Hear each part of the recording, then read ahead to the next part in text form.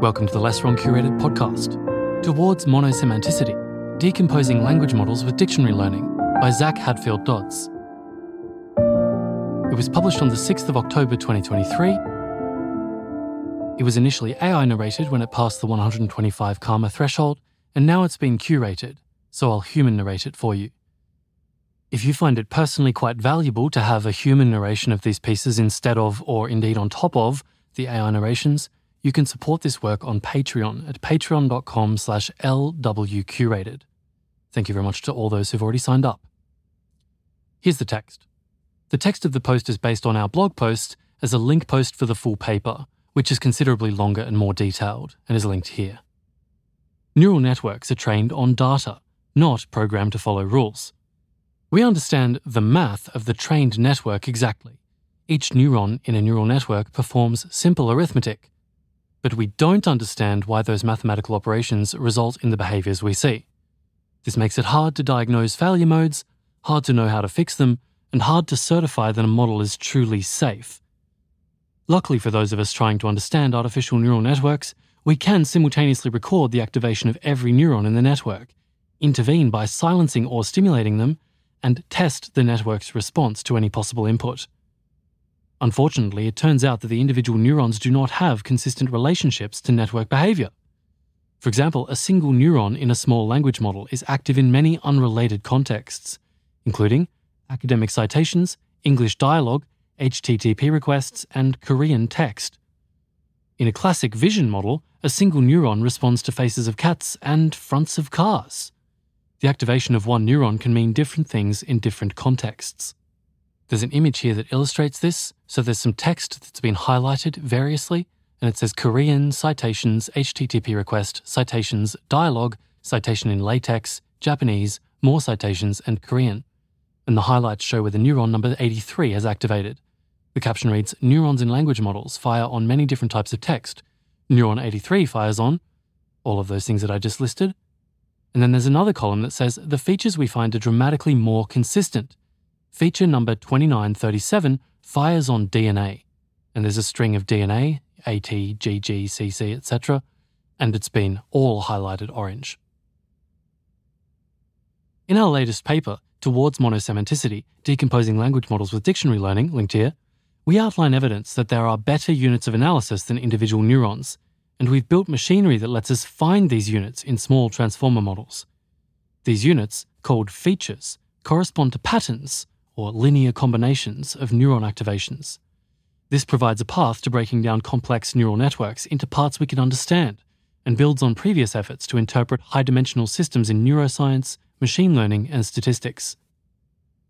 In a transformer language model, we decompose a layer with 512 neurons into more than 4,000 features, which separately represent things like DNA sequences, legal language, HTTP requests, Hebrew text, nutrition statements, and much, much more. Most of these model properties are invisible when looking at the activations of individual neurons in isolation. There's another diagram here. The text in it reads, most of the 4,096 features found by the autoencoder have consistent, interpretable responses to input data.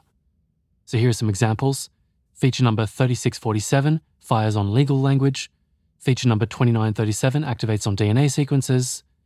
Number 28, code, HTTP requests and responses. 3611 on nutrition statements.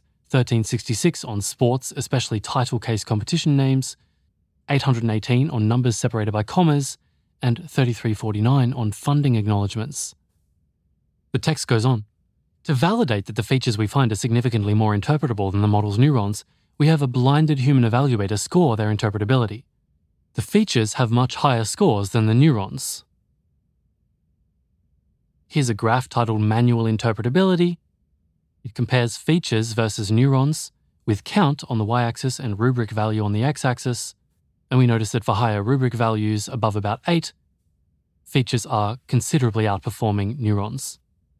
We additionally take an auto-interpretability approach by using a large language model to generate short descriptions of the small model's features, which we score based on another model's ability to predict a feature's activations based on that description.